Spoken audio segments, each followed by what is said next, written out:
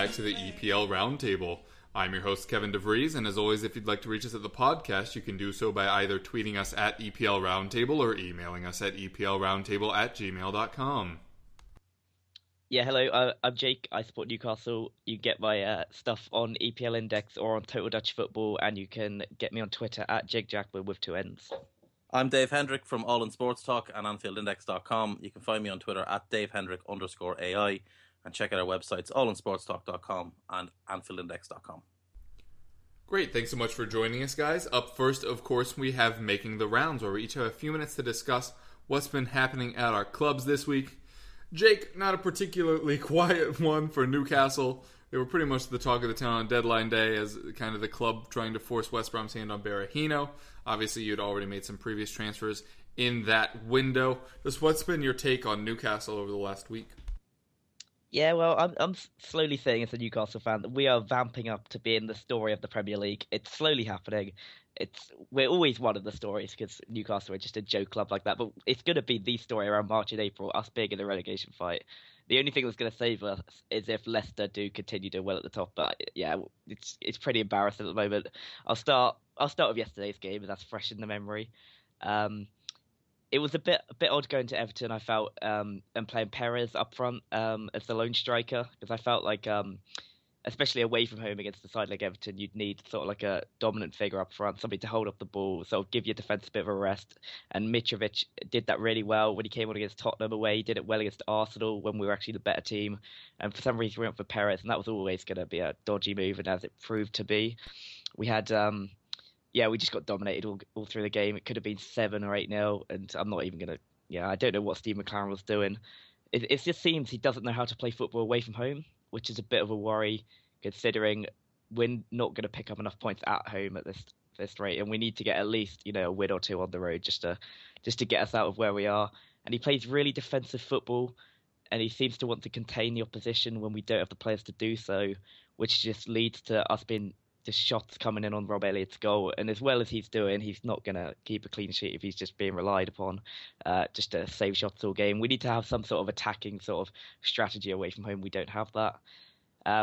The one game we did do that was at the Emirates, arguably against the side who are known for keeping possession the most, against the side who are, who dominate teams there week in, week out. We went there, we went up against them, we went to play football, we attacked them, and we were the better team all game, and we were unlucky to lose that. And I just don't understand why we don't play like that every game, because with our defence, we're not going to be keeping clean sheets if we try to. So it just seems like McLaren, the pressure's is increasing, and I'd say if we don't win at the weekend, he's probably going to go, because the TV money next year is just too much for him just to stick at the job.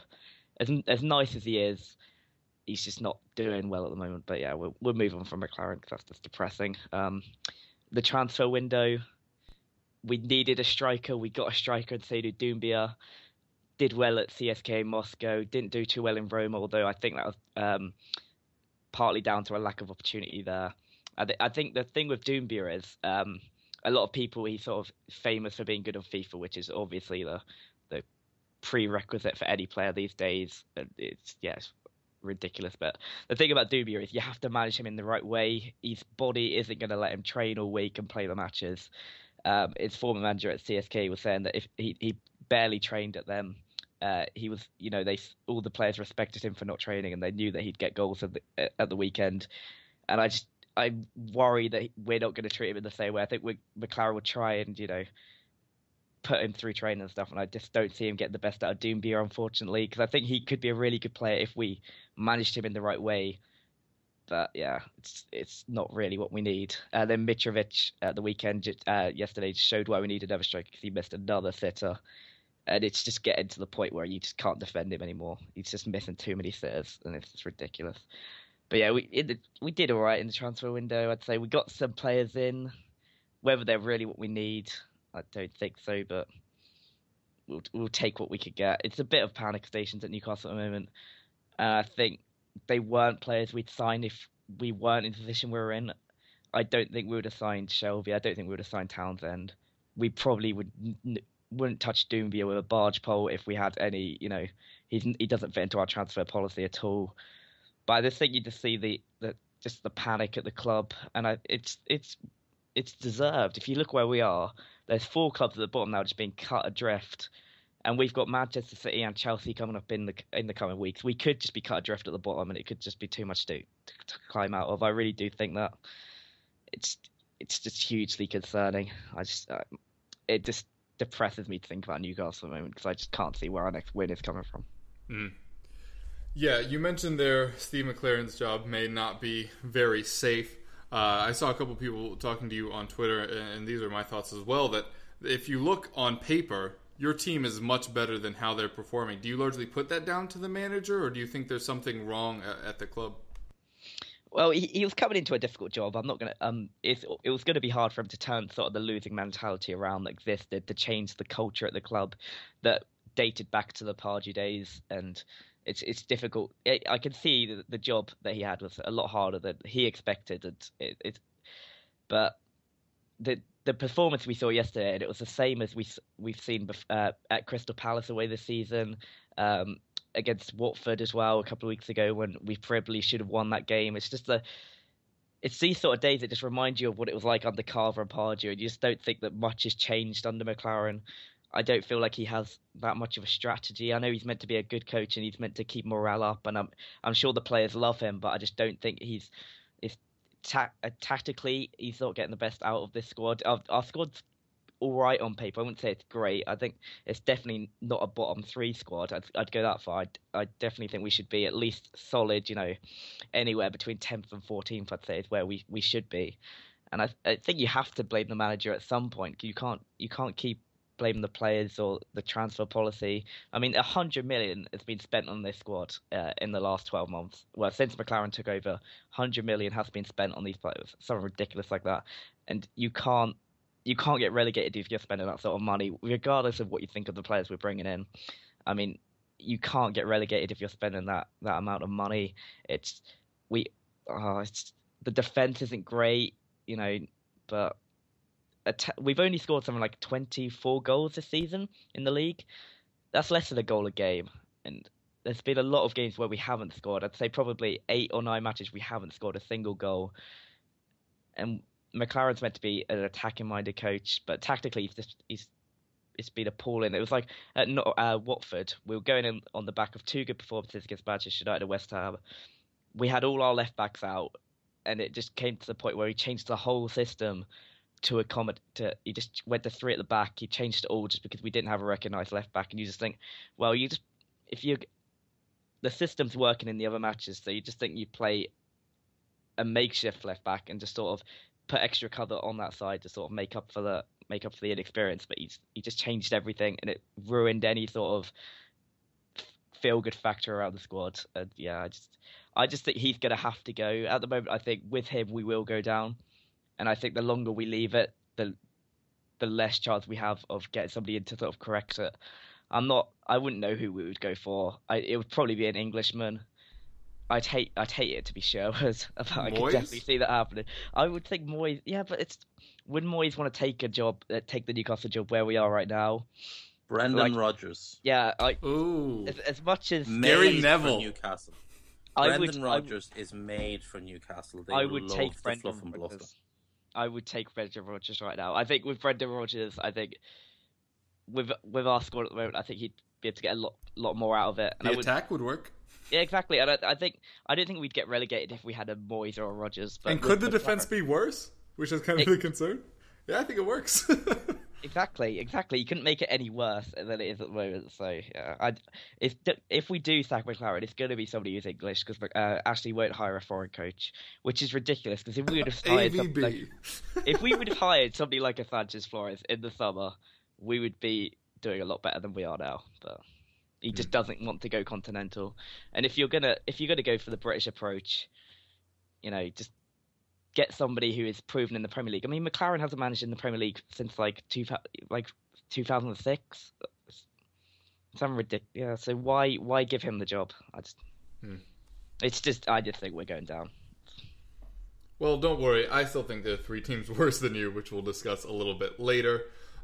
Dave, not a whole lot of splashes from Liverpool in the transfer window. Disappointing result against Leicester. What's your take on the club at the moment? I'd much rather talk about Newcastle because it's much funnier than what's going on at Liverpool. Listening to Jake, what he's saying, like it's a bad situation there, and they go out and they sign all the brainless players, with Shelvey, Townsend, and try and bring in Jose Enrique.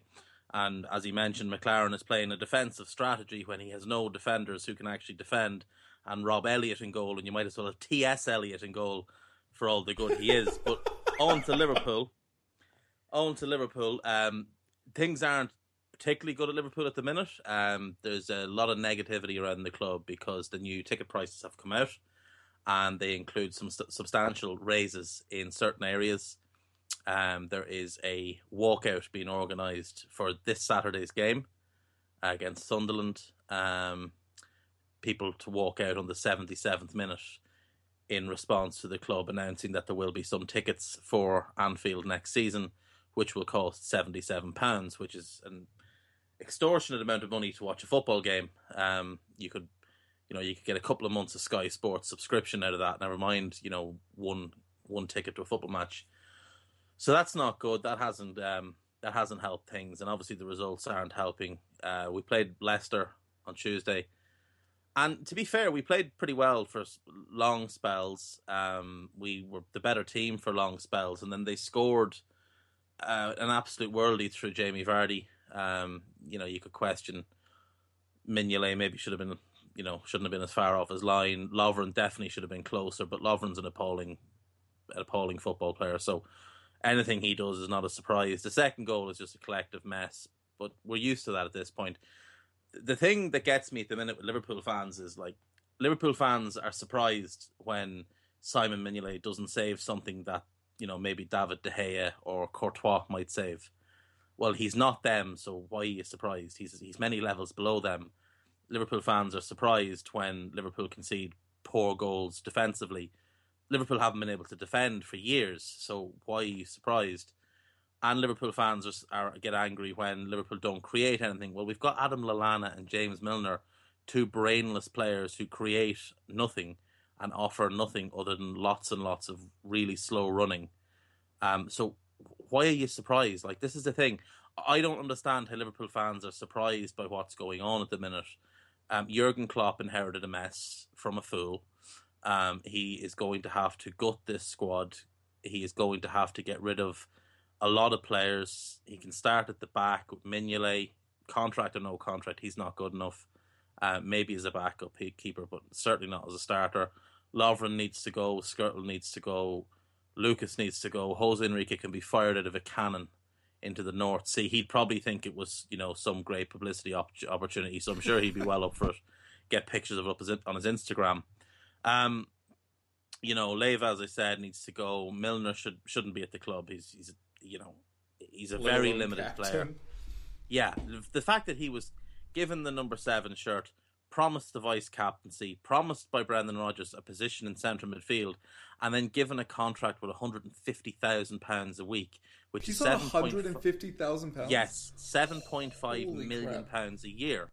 It's a 4-year contract, which I believe works out at 30 million, and he got a full year as a signing on bonus. So for people who say, oh, well, he was free. Well, no, he wasn't, because he's going to cost £37.5 million over the course of a 4-year contract. And to put that in context, Emre Can, who is our best midfield player at the minute, over the course of his 4-year contract is going to cost just over half that, and we paid 10 million up front for him.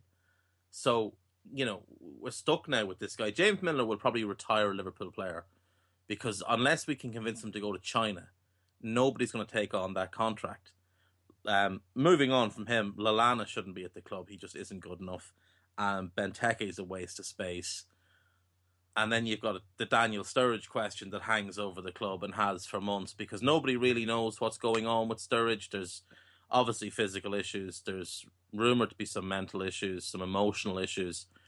I've heard rumours of what it may be, what issues he may be facing. I won't divulge them because, they're not out in the public domain. But if they are true, I can understand why he's not playing at the moment and why he seems so reluctant to maybe play. But at the same time, he's a professional football player being paid a lot of money, and Liverpool aren't getting anything for that money. So a question will have to be put against his name for the summer as well. In January, we didn't do anything. We brought in Stephen Colker. That's fine. To play forward. On loan. Yeah, he's a better number 9 than Benteke, and he's a better centre back than Skrtel Lovren. So he fills some voids. And if he can get back to his Swansea form, then we have a decent player on loan. We signed Marko Grujic, young Serbian midfielder. He'll come in the summer. Very promising player. The big one was Alex Teixeira. We couldn't get the deal done. Now there's rumours that he could be going to China. I don't think he will. I think they'll agree the fee, and I think he'll just say no because he wants to come to England. He wants to play for Brazil. You go to China, you're not going to be playing for Brazil. Like you might as well go to the moon as go to China. You're just not going to get the Brazilian squad. You can't get it when you're playing in Ukraine for one of the, a team who are in the Champions League every year, and you're playing well in the Champions League every year, and you can't get in the Brazil squad. You're certainly not going to get it if you're in China. So he'll turn that move down. I'm fairly sure of that.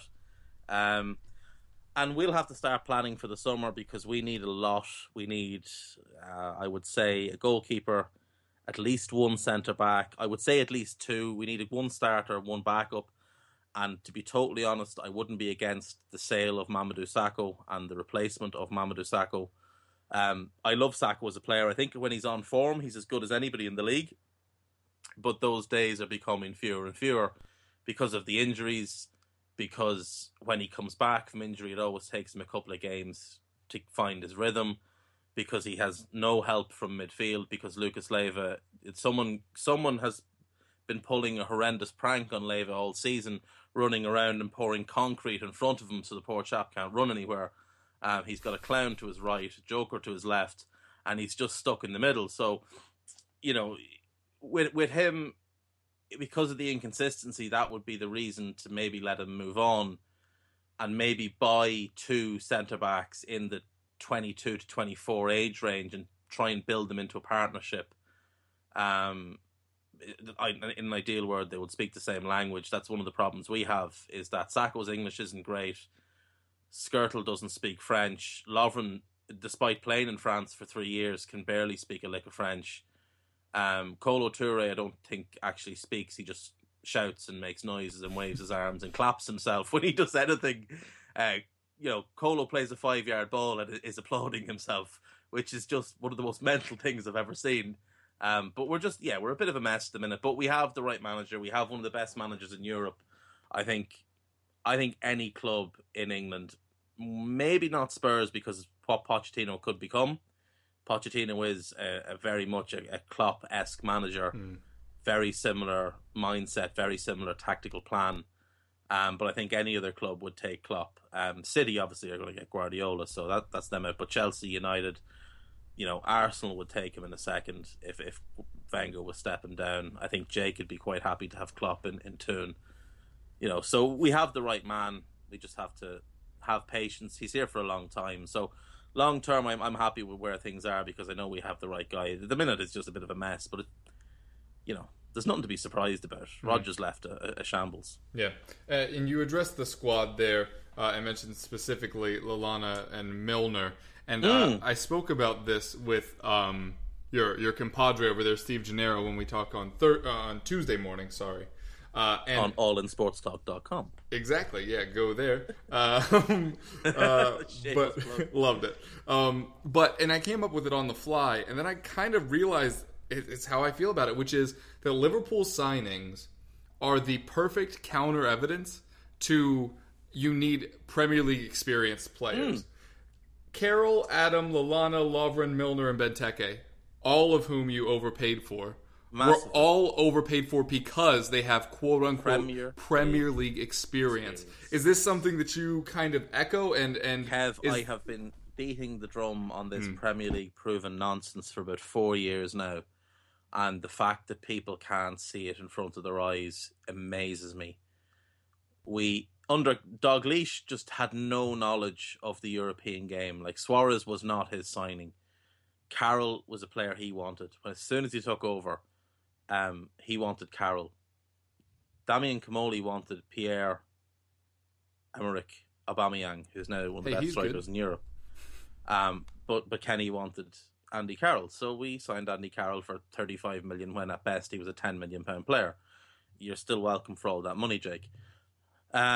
We then proceeded to spend 20 million on Stuart Downing when Marco Reus was on the table and Eric Lamela was on the table. And we could have probably had both of them at the time for around what we paid for Stuart Downing, who flopped spectacularly and was sold for 6 million. We sold Carroll, I think, for 17 to West Ham, and I don't think they're very happy with how they've spent their money considering the amount of time he's missed. We signed Adam because his corners were allegedly worth 10 million, according to one Scotsman. So another Scotsman bought that line and spent money on him. When Kamoli had Blas Matuidi, one of the best defensive midfielders in the world now, lined up to come in, fee agreed, deal agreed, Kenny didn't want him, didn't know who he was. So that summer alone showed that Premier League proven was nonsense. We signed Enrique as well that summer, and it was he's been a comedy figure ever since. Then, you think lessons would be learned. You would genuinely think lessons would be learned. But no, as soon as Rodgers got control of transfers after the 13-14 season, he went out and he splashed 20 million on Dejan Lovren, who's about an £8 million defender at best. He spent 25 million on Adam Lallana, who's a 10 to 12 million player at best. Then, it became even more comical the summer gone when he spent 32 million on Benteke. And what has always amused me is that Tony Barrett, a well-respected journalist for the Times, said about a month before we signed him, if anyone pays £32 million for Christian Benteke, the FBI should be called in to follow the money trail. Liverpool spent £32 million, and not once did he question that publicly then afterwards. I'm like, you're going to write it before he signs, write it after he signs as well, and put the question to the manager of why have you overpaid for this player. And then obviously we gave Milner the Godfather contract. Like, I'm amazed he doesn't have shares in the club with what he was given. You would think, like, what Liverpool have become is this club who don't seem to be able to get out from under their own feet. They're a bit of a laughingstock to a lot of people, and to other clubs, what they are is, that's the club who'll overpay. If we sit back, they will pay our asking fee. I think that's what Shakhtar were hoping for. They probably looked at our track record and went, these idiots paid 32 million for Benteke. We're not selling Alex Teixeira for 25 million. He's going to cost 38 million. That's what we want. Let's sit back and wait for it. If we get it, great. If we don't, we'll keep him.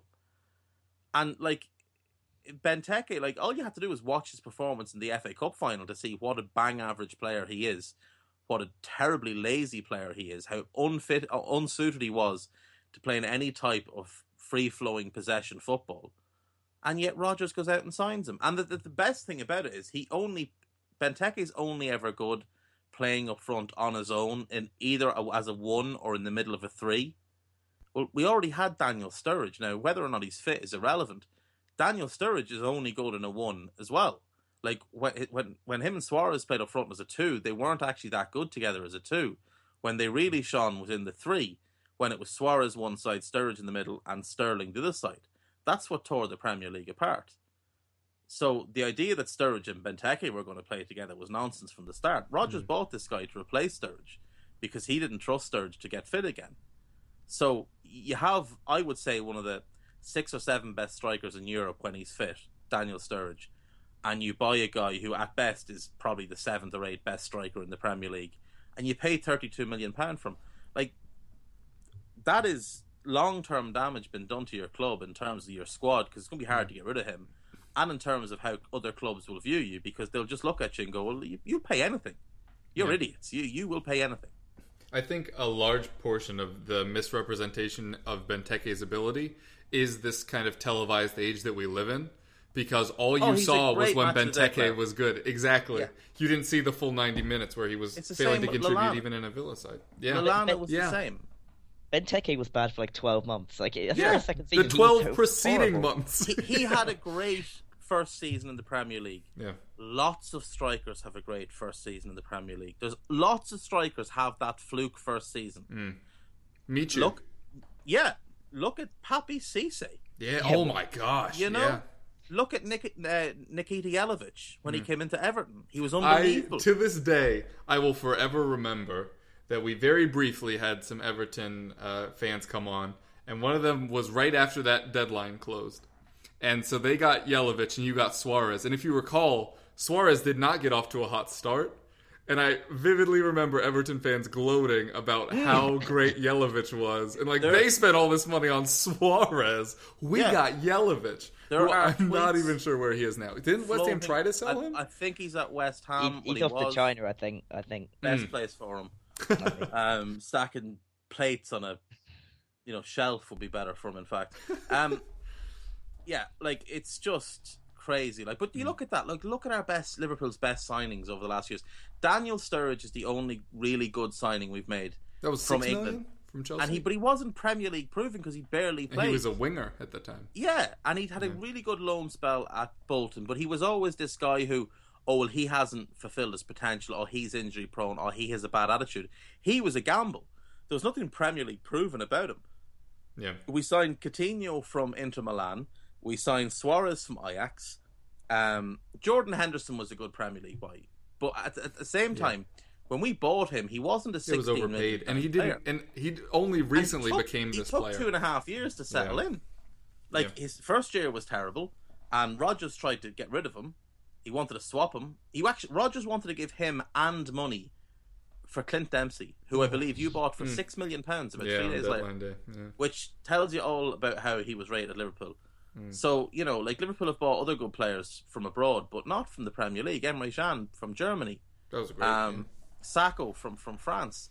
I think Markovic is going to be a really good player once he plays under a real manager. So, he's been brilliant for Fenerbahce this year, and he's coming back next season. So, you look at what Spurs have done. Look at all your better players. Hugo Lloris, Toby Alderweireld. I know Alderweireld had played in the Premier League, but you bought him from abroad. Jan Vertonghen. Eric and then Dyer. The young players are players that we're bringing through, not Dele ones that Alli, we're buying. not Premier League proven. Christian Eriksen, Eric Lamela. I know he hasn't really set the world alight yet, but he's getting there finally. Lamela has been really good this year. And when Spurs figure out a way to get Lamela, Eriksen, Ali, Son, and Kane in the one team. Now, you're probably going to have to go out and buy an absolute worldly defensive midfielder. You remember the last time we spoke? I have a tip on this. I'll talk in a little bit. Yeah, so what I said to you the last time we spoke was I thought Spurs need one great player. Yeah. And I couldn't figure out what it is. It's a defensive midfielder, because if you buy a great defensive midfielder, you can push, you can play a 3, you can play Ali, the great defensive midfielder, and Eriksen as a 3, and then you put the other 3 up front. And you'd be terrified. And then you have Dembele coming off the bench with his physical presence, and he's good again, which is great. And you still have Dyer, who can play a bunch of positions. You've got good depth at both full-back spots. I wouldn't say you have any outstanding fullbacks, but you have 4 competent. But any guys. of them can be outstanding. That's the weird thing. The thing. The consistency and the thing isn't there. Though, but the great thing about them is that when Walker's missing, Trippier plays. They're very similar. When Rose plays, or when Rose is out, Davies plays. They're very similar players. You don't lose anything. Yeah, you still play the same way. I was watching the matches with a couple of friends, and I was commenting that the crazy thing about the Trippier to Walker swap is every time I see one of them, I'm like, oh, he's so blank. We should always play him. When we play Trippier, he sends in so many great crosses, but you're like, oh, we really missed that pace. And then Walker plays, you're like, oh, so much pace, but you missed the crosses. Yeah, but I the love thing that. is, you've built your team from abroad. City have built their team largely from abroad. Look at Leicester's 2 best players, Mahrez and Kante. Where did they come from? They came from abroad. I think they probably cost about £3 million combined. You find your value abroad. You don't find it in England. Very well said. And in case you were feeling bad about how Liverpool did operate those, Harry Redknapp said no to Suarez because he didn't think he'd play well with Van der Vaart. And Harry Redknapp should just stick to hanging out car windows. And he can't even do that anymore because he is no longer relevant. Okay, so on to Tottenham. We did just talk about us a little bit, but I'll start with the match. Tottenham beat Norwich 3-0 in what ended up being one of our easiest wins of the season. They pushed us for maybe 15 minutes of the 90, but there was really only ever going to be one result. Harry Kane really impressed me in this match, not just because of the 2 goals he scored, one was a penalty, but weirdly, 2 of his misses and then his reaction to it really gave me a lot of confidence in him, because his first attempt came from a very narrow angle on the left. He beats the keeper but hits the near post, bounces back at him, falls to nothing. Later in the match, he's running down the right channel, has the ball. He goes for the shot that he does so often, drifting right, shooting left with his right foot, hits the post square, bounces right back out after it looked like it was going to be a goal. Then he finds himself in the exact same situation. Same right channel, very similar ball, although it's Eriksen getting a nutmeg tackle. I don't know if there's a term for that, but if there is, let me know. And he pokes it forward to Kane. Almost same situation, defender in a very similar position. And instead of trying to shoot it across his body and across the keeper, he opened himself up, took it left, and curled it in. And I know that doesn't sound remarkable, but it's the things like that that are why Kane was never going to be a one-season wonder. He works way too hard. He has too natural a foot and too natural a finish. And I've mentioned many times before, there was an interview with Brad Friedel where he was talking about how it was impressive how many different ways Kane could take a shot on goal. So very impressed by that. I know it doesn't sound like news-breaking stuff, but for the people that were like, oh, he was a one-season wonder, we mentioned some earlier with Michu and the like, but there was only going to be one way that his arrow would point, and it was upwards, and he really is showing that now. Dele Alli had a goal and an iffy penalty call, was removed at halftime. We thought it was a stomach bug because we were hearing that he was throwing up, but he's being tested for dizziness still, which sounds kind of head injury-esque. Maybe just a migraine. I don't know. Maybe he's pregnant. Who knows? But I would expect him to be fit for the weekend. Eriksen had 2 assists. I mentioned one of them earlier. He's finally getting back to form, which is great. And unfortunately, to your point, Dave, it's happened while Son's been in the side and not Lamela. And Lamela has been very good this season. And Eriksen has been shunted out left, largely, I think, because Lamela always cuts in. He always cuts off Eriksen. I've only been saying that for 2 years now. But it doesn't work with Eriksen fully on the left. What we're doing now is Eriksen and Ali are kind of flip-flopping on the left because we can't play any of our actual left wingers because they have to be supplemental strikers. But it does seem like Eriksen is finally finding form. Lamela has dropped from the side. We'll have Europa League soon. We'll see how we do against Fiorentina. Hopefully we'll be able to figure it out a bit more then, but I do agree that it's very important that we try to figure that out sometime soon.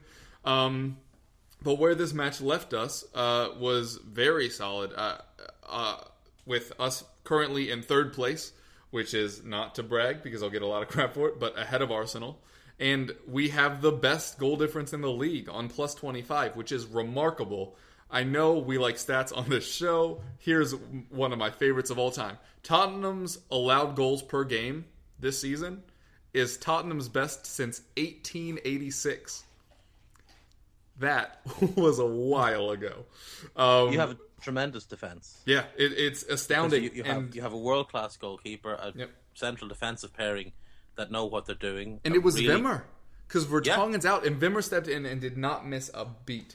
It really was incredible. That's the thing. You have exchangeable parts. So even though the reserves are clearly not as good as the starters, they can come in, they fit the position. As long as there's one. and it's as you said before we came on air, what Pochettino said, he doesn't play right-sided centre-backs at left side because he doesn't want to ask people to play out of position. Right. He wants 2 guys for every role. He wants that unit, Dyer, Vertonghen, Alderweireld, and Lloris, and then he has backups for each role who are similar enough players in those roles that the team doesn't change, the strategy doesn't change, and he's a fantastic manager, and he has them drilled brilliantly. And for Kev, I just have to say this, there were lots and lots of morons who support your club who were calling for him to be sacked last year. I know. This time last year they were calling for him to be sacked. They should all be ashamed of themselves for being in 6th. Which was how good our squad was last year, by the way. That was an accurate assessment. As we said on this podcast around the same time, if Liverpool had Pochettino and Spurs had Brendan Rodgers, Liverpool would have been top 4 and Spurs would have been about 10th. Yeah. That's the difference in the squads. Pochettino has done an incredible job, and Spurs better get him locked up to a big, big contract. Yeah, he is next up on the contract line. Because United and Chelsea will come sniffing. Yeah. Although one of the more exciting things I've heard, while the press was all getting super excited over Pochettino to Chelsea or Manchester United, very underreported was Pellegrini mentioning that he wants to stay in the Premier League. I don't know why this was not addressed more, because that leaves one job for me. Newcastle. Which I think is... right? Everton. I think it's Chelsea. If they don't get Conte, that's probably what they'll do. I think he goes to Chelsea, and I think Mourinho goes to United, and I think it's not really an issue for us. Although, like I said, Pochettino is next on the Tottenham conveyor belt of contract signings. See, I think Jose will leave England. Yeah. I think he'll go to PSG, and I think the guy who's in charge of PSG now is he'll go to United and Laurent Blanc. Yeah, because he'll have the Ferguson. We wanted Blanc before we got AVB. Yeah, you should. He's not very good. Well, AVB didn't end up being that great either. No. All right. So deadline day, just like you guys were saying, kind of a bust for us, as it was for most clubs near the top of the table. Berahino was a non-starter on deadline day. They kept reporting it. I don't want to throw Sky too far under the bus because, job prospects 10 years from now. But my favorite thing is they cut to the guy that was at West Brom, and he was like, absolutely no way a deal gets done for Berahino today. Cut back to the studio. But if Berahino moves, what? Your guy, the guy you're paying, who has just talked to a board member, according to him, said no deal was happening. And then I had to listen for 5 hours while you talked about what was going to happen with Berahino. There were prolonged talks about him between Spurs and West Brom. And earlier in the window. Earlier in the month. I messaged you at the time. I'd heard it from someone very reliable. And the money that West Brom were asking was just insane. Yeah. And obviously Newcastle went for him as well, and just the money was insane. So they ended up with Doumbia on loan, and they'll reassess in the summer, and I'm sure you guys will as well. Yeah, and Berahino, he's not going to go for that sort of money in the summer because he's got 12 months left. Like it's going to be like Austin. He's going to have to go for a reduced fee next winter. they can't ask for 20 million again. They just can't. You've got to know that QPR are sick, though, don't you? Yeah. Like demanding 15 million when 11 and 12 was sitting on the table. Yeah, he's not made any difference. And then Austin's the one that made the difference because it's in his wages. Yeah. And they're not going to come up to the Premier League this season. No, if they did, though, you could understand it because it's the Premier League money. It's that's the only thing that I could stayed and banged in goals. Yeah, you'd nearly have kept him till summer. If was he on 9? I think in the Championship. He wasn't. If they were in a position where they might have come up, they definitely would have kept him till summer, come up, and let him go on a free because the money you're going to get from in the Premier League is unprecedented. They would have just let him walk, and it wouldn't have made a difference because they would have been getting that £100 million check for the TV rights. But now they're just they're a mess. Yeah. Tottenham's concern, and this has been confirmed since, and I'll expand on this a touch later, but was not just the attitude, although Pochettino did become concerned because he didn't kick on from the summer, but that everybody was saying this was the move that Berahino wanted, but we're forgetting that he was going to come to a club where he'd be second fiddle to Kane. So he'd be going on the bench there to on the bench here, and if he caused the same kind of issues, it would have disrupted the squad. That combined with the fee, we lost interest fairly quickly. Dembele Mark II was predicated upon us paying his fee and his wages while he played at Fulham while we needed striker depth. That makes very little sense. You'll get him in the summer. I also think so. Although we do have Monaco and Juve that are sniffing around there. But I do think it seems a natural move for us. That's the move he wants. He wants to go to Spurs. I think that makes a lot of sense as well. That didn't work out. Like we were saying, he's on a quote-unquote free. There will be a tribunal and all of that. But Son and Chadley playing up front for us behind Kane from here on out. Also on the Berahino deal, Robbie Earle, who is one of the better commentators we have here in the States, made an excellent point, which was, if Berahino comes to Tottenham, A, he's not super match fit right now. We've all noticed that he's been putting on weight. But also, he's already cup-tied in the FA Cup. So the only competition he'd playing for us is the Europa League, where we're playing Fiorentina, who bounced us last year. So putting forward that kind of money for potentially just 2 matches is something we were not willing to do, which I fully understand. Plus, you have Son. Son can play up front. If he's fit, he can play up front. He can. Vertonghen injury, many people thought we'd be in for a center half. We were not. Bentaleb back means that Dyer can slot back into right center back, at least as cover. And Poch prefers Cameron Carter-Vickers, up-and-coming USA under-20, and all-around way too buff for his age center back.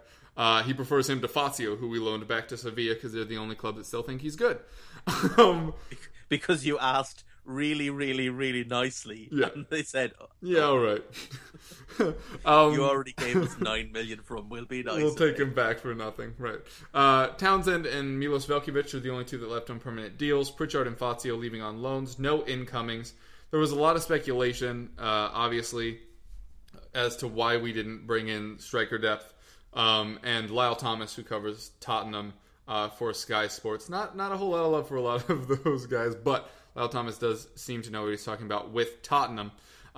Mentioned that Pochettino was very hesitant towards bringing in a second striker, which we already knew, but particularly because of the Osvaldo fiasco that happened at Southampton, where he brought him in, disrupted the squad, then they had to let him go for almost nothing.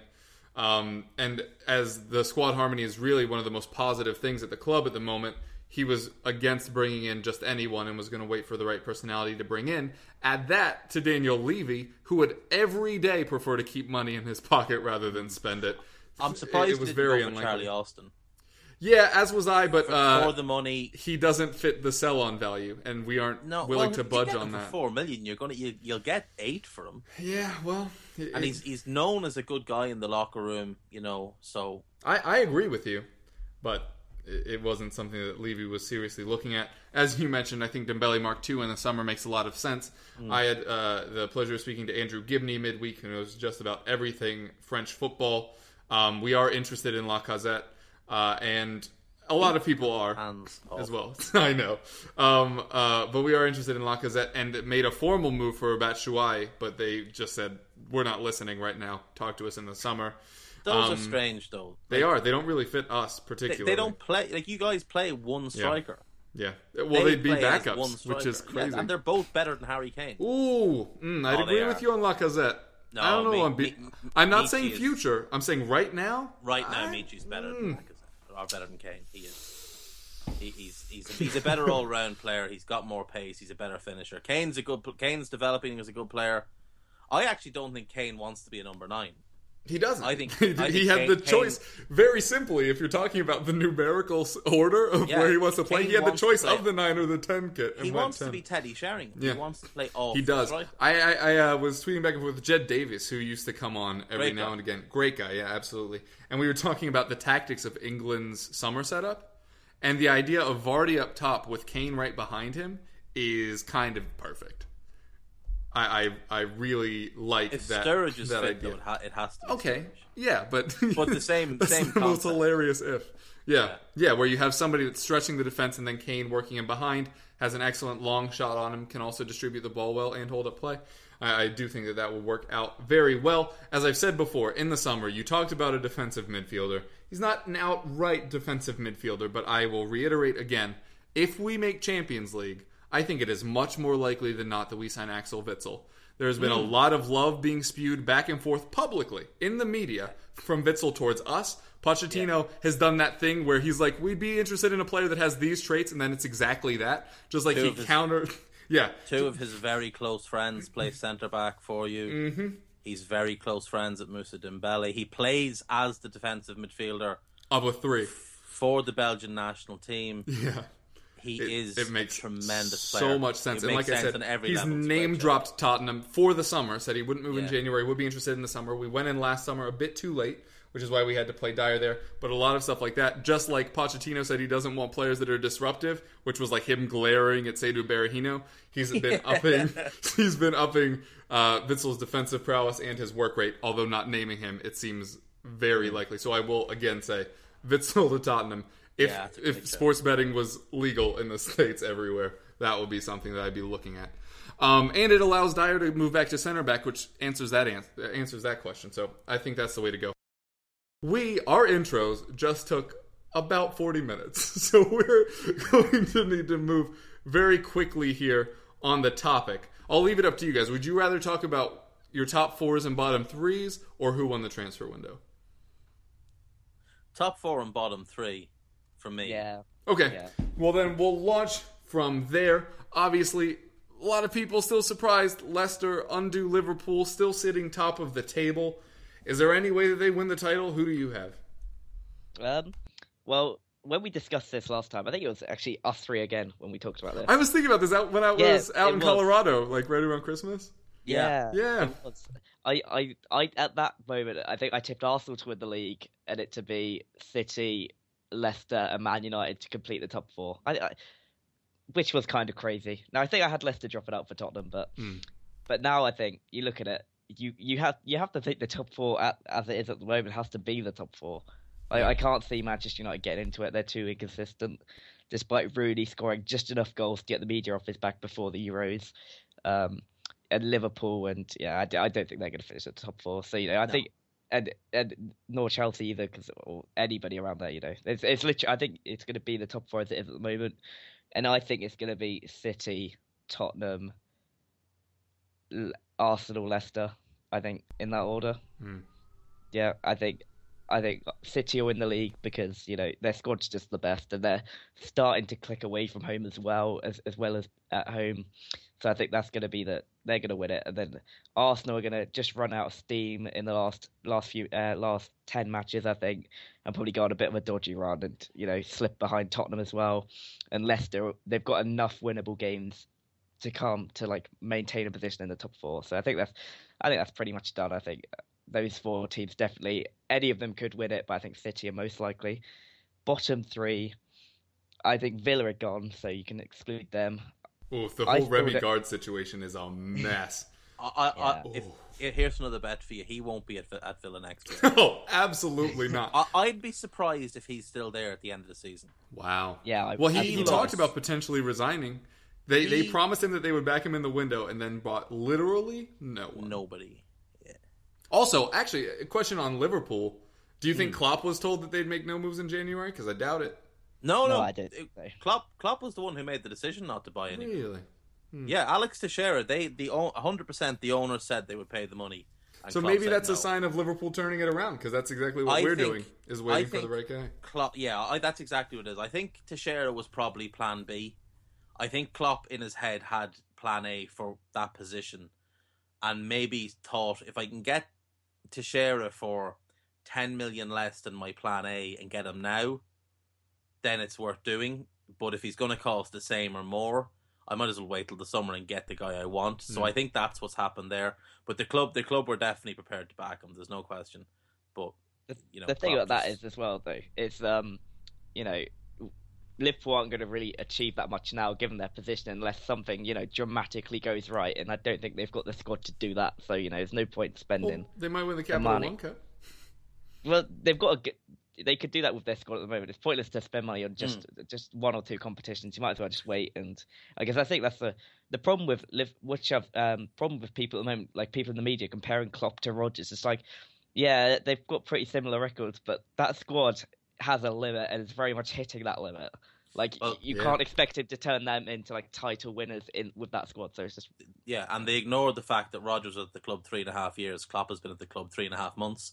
There is a bit of a difference. This isn't his squad, as you said. So, it's strange. The only thing that if you bought Teixeira, because Shakhtar are in the Europa League, he couldn't play, and the Europa League is now our only real chance at top 4 of Champions League rather for next year, and we're not going to win it because there's just so many good teams. I think Dortmund look incredible. Yeah. You guys are obviously in it. Fiorentina. There's a really, really strong Europa League now.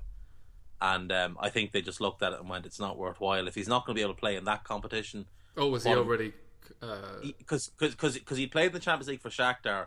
If they were still in the Champions League, he could play in the Europa League. But the fact that they're in the Europa League, he can't play. Oof, yeah. Yeah, the same thing happened to us when we bought Suarez a few years back. Oh, yeah, with Ajax, yeah. Yeah, so... so what are you buying Teixeira for? To win the Capital One Cup and the FA Cup? As Jake said, we have a good chance of beating City in the Capital One Cup. We've already beaten them this season. And, the FA Cup, we're not really taking all that seriously. Klopp has paid kids in each game so far. But yeah, I've got the same top 4 as Jake. I've got City first, Spurs second, Arsenal third, and Leicester fourth. Just to give you, the magic number is plus 30. If you get a goal difference of plus 30, you will get top 4. The last 30 years across the top 5 leagues in Europe, only one team has had a goal difference of plus 30 and not finished in the top 4, and that was Fiorentina off the back of Calciopoli, where they actually had points deducted. By their points, they were actually in the top 4. So you finished plus 30, you're going to be top 4. Wow, and that's crazy likely for us. Yeah, and you're plus 25 right now. You have the best defense in the league. Best defense in the league, and you have the second best attack, joint second best attack with Leicester after City, only scored 2 goals less. City are plus 23, Yeah. Leicester are plus 18. Arsenal are plus 10. And then United and West Ham are... Sorry, Arsenal are plus 15 and United and West Ham are plus 10. So I think Spurs and City can be confident that they'll be top four. I think Leicester... At this point, Leicester now sit 10 points ahead of United. I can't see United catching them. Like, if there's one team that I could see maybe dropping out, it's Arsenal. But they have Wenger, and Wenger doesn't know how to not finish in the top four. Yeah. So, yeah, I'll say City, Spurs... Although I would prefer Spurs to win the league of all these clubs. Oh, me too. Arsenal and Leicester. Yeah. I am much more pessimistic about it because because you're a Spurs fan, right? And that's exactly how that works. And I have no reason to doubt Poch or this side. I'm just waiting for it to just all disappear like sand through our fingers. God, I hate that word. But hard to argue. Although I do think that. Oh man, it's so hard. Okay, because my whole argument for why we haven't been making top four isn't that we can't show up in big games. We actually do that surprisingly well, except for under AVB. But my issue was always our consistency. But now we're consistent, and it just makes me feel weird inside. I think lost 3 games all season. I know it honestly is ridiculous. Great run. You gave us 3 points. It was charity at the time. You're welcome. You better stay up because of that. We'll beat Sunderland again for you. But I right now I did the math version after De Bruyne got injured based on remaining schedule and their win percentage while he was injured or before he had signed, and came up with Man City winning the league on 80 points, which is crazy low, by the way, lowest since 2010. Arsenal on 79, Leicester and Tottenham both on 73, which would go to Tottenham on the tiebreak of goal difference, exactly. And since we're ahead of City, Spurs literally have a free point on every club in the Premier League, which is really staggering, to be honest. United on 71, Liverpool on 67, and West Ham on 62. With the transfers that happened, I think that Stoke jump West Ham. And I think, potentially, they could jump one of United or Liverpool, depending on who decides to be the less impressive. They won the transfer window. Yeah, that's exactly what... Because they signed Mbula. That's exactly what I was going to say. They did the most out of the teams in the mid-table to force themselves up into the European conversation. Although not very good at Porto, but was very good in France, so I think we're just going to give him... Yeah. So yeah, for me, my top four, I think I'm going to go with that. I think City and Arsenal, are the 2 best teams. I think Tottenham are... everything's going too well at the moment. That isn't just I'm a Tottenham fan. I'm saying just from a analysis perspective, everything is going right. We're creating the most shots on target. We're converting the most amount of those shots on target in the league. We're facing the most shots on target, but we still have the best defense in the league. At some point, you'd think some of that regresses. Not to be out of the top 4 by any stretch. I think we're easily top 4. I think we're, like I've said before, I think we're exactly the 4th best team right now. It's hard to argue with Leicester. You have to think they fall off.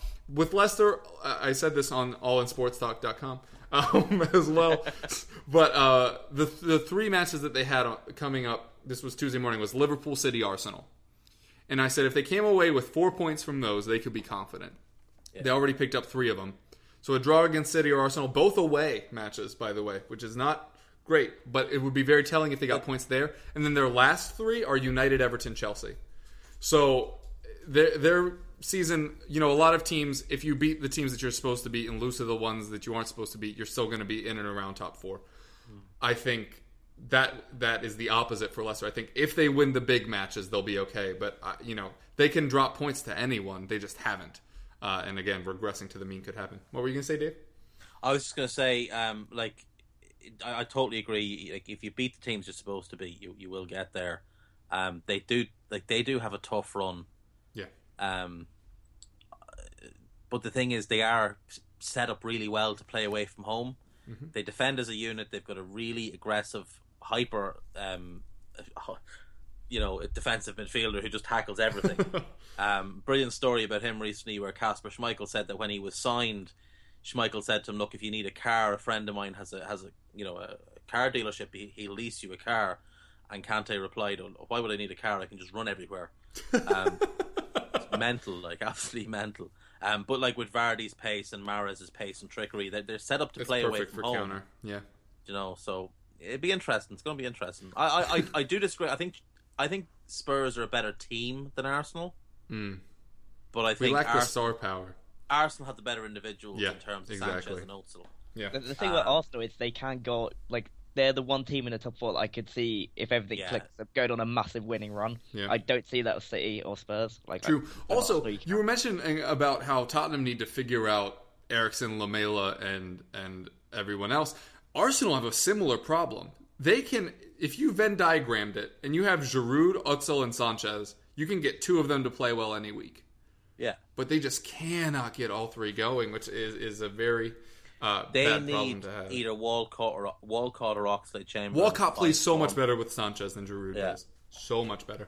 But yeah, and I agree on all of your Leicester points. In fact, when Tottenham played Leicester 3 times in 2 weeks, a lot of Spurs fans came away and they're like, "Oh, I actually hated playing Leicester. All they do is defend and then break at speed." I was like, "What have you been watching all season?" And then I realized, kind of like the Benteke thing, they've been watching Match of the Day. Match of the Day. Yeah. So you see all the counterattacks. You're like, wow, how did they catch that other team so off guard? Because they were setting up to defend. Everybody thinks they're playing this brilliant football for 90 minutes. They're playing that brilliant football for 30 minutes. Max. Yeah.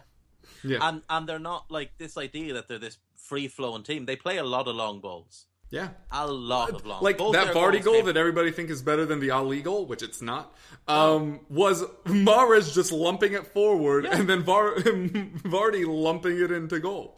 And the second goal was a big thump down the field as well. Lovren was out of position and Sakho got caught between where he should be and where Lovren should be, and the ball landed in the one spot he couldn't get to. So you had all these idiots saying, "Oh, well, Sakho let the ball bounce." Unless he had 11-foot-long legs, there was no possible way for him to make up that ground. Like, yeah. All right, Dave, you and I have our relegation candidates to go. I'll let you go first. Well, I think we'll all agree that Villa are gone. Absolutely. Because they're a shocking mess. This has been coming for years.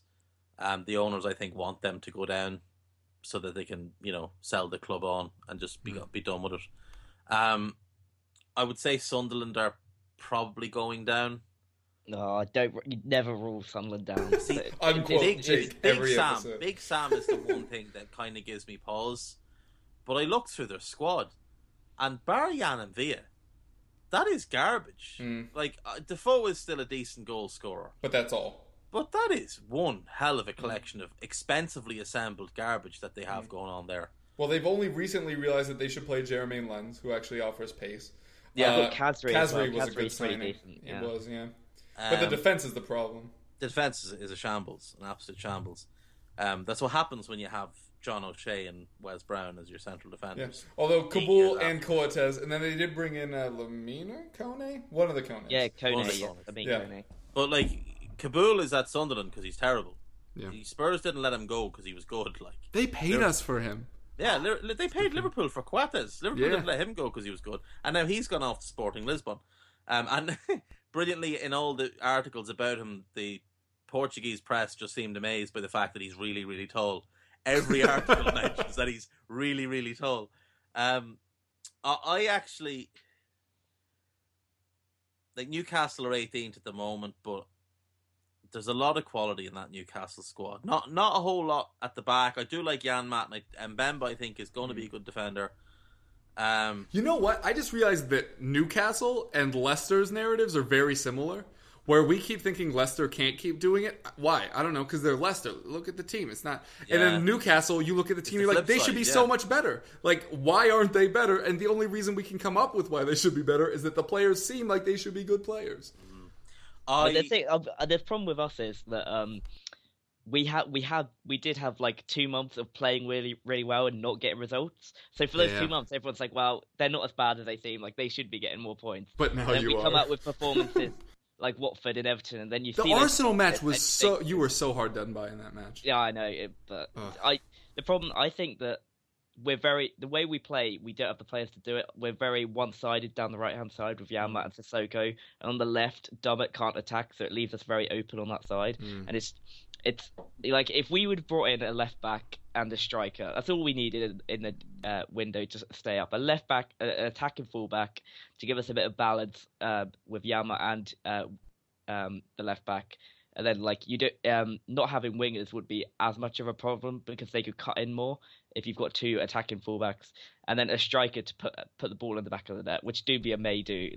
He has a very good record of doing so, and the fact that he is older, I think, as you were talking about Premier League experience, I think experience is more important, and I think because he's older, he's played a lot of matches. He will score goals if you put him in the areas to do so. Yeah. So I think. If I was him and Wijnaldum should mess people up defensively. Yeah. If someone with a brain takes over, they immediately stick Vernon Anita at left back. Yeah. Yep. Because that solves a number of problems. He's good defensively in that role, and he'll get forward. He's good on the ball. He's quick. It takes Dummett out of the team because he is Him and Billy Jones are my biggest question marks for how they get paid. Mike Williamson was another one. Newcastle played him for years. He clearly wasn't a Premier League player, and now they're doing the same thing with this chap. And just know, Liverpool fans are the same with Flanagan. Oh, Flanagan's back. It's great. He's not a Premier League player. He's a Championship player. Yeah. Shouldn't be at the club. If you look at our back five for the weekend, because Mbemba got injured, then Lascelles came on, did really well, and then got sent off. Red card. Yeah. Yeah. I saw people that were like, I can't believe he got a second yellow. Nope. The second one was a straight red. Yeah. Our back five against West Brom is going to be Rob Elliott in goal, who's been really good recently, but, it is Rob Elliott. You've got Yama on the right, and then we're going to have Stephen Taylor and Fabrizio Colaccini, and then Paul Dava. Look at that. We are going to lose that game. But, how have you not been playing Janmat, Mbemba, Lascelles, and Vernon Nita all season long? Because Lascelles wasn't really playing well. The biggest mistake, but he wasn't playing well because he wasn't getting a run of games. Yeah, that's true. The biggest mistake McLaren made, everybody said at the time, was keeping Colaccini as captain. Yeah. Keep him in the squad, but take the armband, man. One of the things you have a problem with is that you have a team that have a number of cowards who disappear when the going gets tough. Sissoko being case in point. Yes. And you have, I would say, a couple of cancerous personalities. I think Colaccini's one. I think Tiote is massively one. Mitrovic could be really good if there was a sterner looks like he has all the potential to be an absolute chemistry destroyer. I think he's been very good in the squad from what I've read, but you have to keep him happy though. If he changes, that's it. That's over. Now, I still think he's got huge potential as a player. So hopefully they play two up front, play three up front, play him. Perez and Doumbia, or have Doumbia come off the bench. I don't know why Perez and Mitrovic haven't been playing as a two all season, because they just mesh really well. But I think Toon will stay up. I'm going to say Norwich to go down. Yep. And those are my three. And then very quickly, are you going to win this weekend, Jake? Well, yeah, our back five is a bit of a problem, but West Brom at home, you have to say this is the most important game of Steve McLaren's reign. If we draw or lose, I think he has to go because our upcoming fixtures after that are just not pleasant. Mm-hmm. So I think, and we're a lot better at home. Wijnaldum, or as he hates playing away from home. Apparently, he hasn't scored a goal away from home all season. Doesn't play well away from home, so he's going to play well. And I think West Brom will come and defend, which will give us a bit of license to go forward, which is where we excel. So I'll say we'll win, but you're not suggesting that Tony Pulis might sit up to play negatively, are you? Oh, I don't know. I can see Berahino scoring. Absolutely. I can see it so much. I don't know. I'm going to go for I'll go for a win. Why not? I'll say it would be like the West Ham game. We go up 2 up and then concede and then become really nervy. So yeah, 2-1. All right, Dave. Good news for you this week: Liverpool versus Sunderland. Yeah, we better win. Yep. You can't be losing to Sunderland. Nope. And it's not even Sunderland. You just can't lose to Sam Allardyce because I just can't stand him. Him and Pulis are everything that's wrong with English football. So yeah, but I think they're proven we'll win. Premier League managers. This is it, exactly. Proper British managers. They don't have time for tactics. Good football men. Oh, it's amazing. Like Tim Sherwood is like the apprentice Pulis / Allardyce. No tactics, just a good football man. Just madness.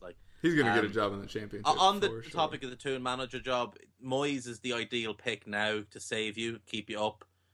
Rodgers is the better fit long term because you want to play attacking football and because he's just made with his fluff and bluster for a club like Toon.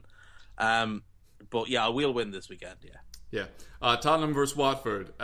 6 months ago, I would have said this would be a draw, but hard to, go against our form, how much of a unit we're really playing as. You got to go win. We're finally at home after having had a few away. I'm going to go win. Man, Agallo tore us up last time, though. I'm going to go 2-1 Tottenham. I think this one could be close. Do you know what happened the last time you played Watford at White Hart Lane in the Premier League? I was writing the preview for this earlier. So it was when Paul Robinson scored. Yeah. It went in it from his own goal. That amazing goal. Oh. that was ridiculous. So lovely. that's an interesting little stat. Hey, thanks, Jake. Get it in Love there. it. We all had stats. I had my 1886 stat. Dave busting out the plus 30 goal difference. You with that? Mine's less of a stat. It's more of just a... Hey, that was a thing. Yeah. I love it, though. I love it. We are hilariously out of time, but tell the folks where they can find you. Yeah, thanks for listening. Yeah, you can read my stuff on EPL Index or on Total Dutch Football, where I've just done, finally, someone's just gone up about why Manchester United should have got Wijnaldum instead of Depay and how he fits Van Gaal's strategy a lot better. So, yeah, read that. And if you have any criticism, don't just go, they play different positions, because, if you actually read it, you'd see it was a lot more than that. But anyway, yeah, check that out. And you get me on Twitter at Jake Jackman with 2 N's. I know I said we were out of time, but super quick question. Haller or Milik? I think Milik. Good man. Dave? You can find me on allinsportstalk.com, at allinsportstalk on Twitter. We release podcasts most days. Thursdays is our big weekly show. The Anfield Index, obviously, is kind of where I came from. I have a new show on that called Another Podcast. I've had 2 shows so far, Manuel Vet and Alexei Yaroshevsky. Great feedback on those. Check those out. Check out the app, the Anfield Index app. It's one of a kind. It's unbelievable. You'll find this podcast on that app. You can find me on Twitter at DaveHendrick_AI. Yeah, and I'm your host, Kevin DeVries, at Kevroff on Twitter. I did show up on All In Sports Talk. I'm not sure if I've mentioned that. You can check that out on Tuesdays. Fantasy Show goes up Thursdays. This podcast, EPL Roundtable, goes up Fridays and Mondays. You can find my weekly article on fantasy picks to put into your side on Friday mornings over at the Eagles Beak, and then throughout the week, player updates over at blog.playtoga.com on Tottenham. So I don't do nearly enough stuff, I just realized. But thanks so much for joining us, guys. It's been a pleasure as always, and we hope you keep listening.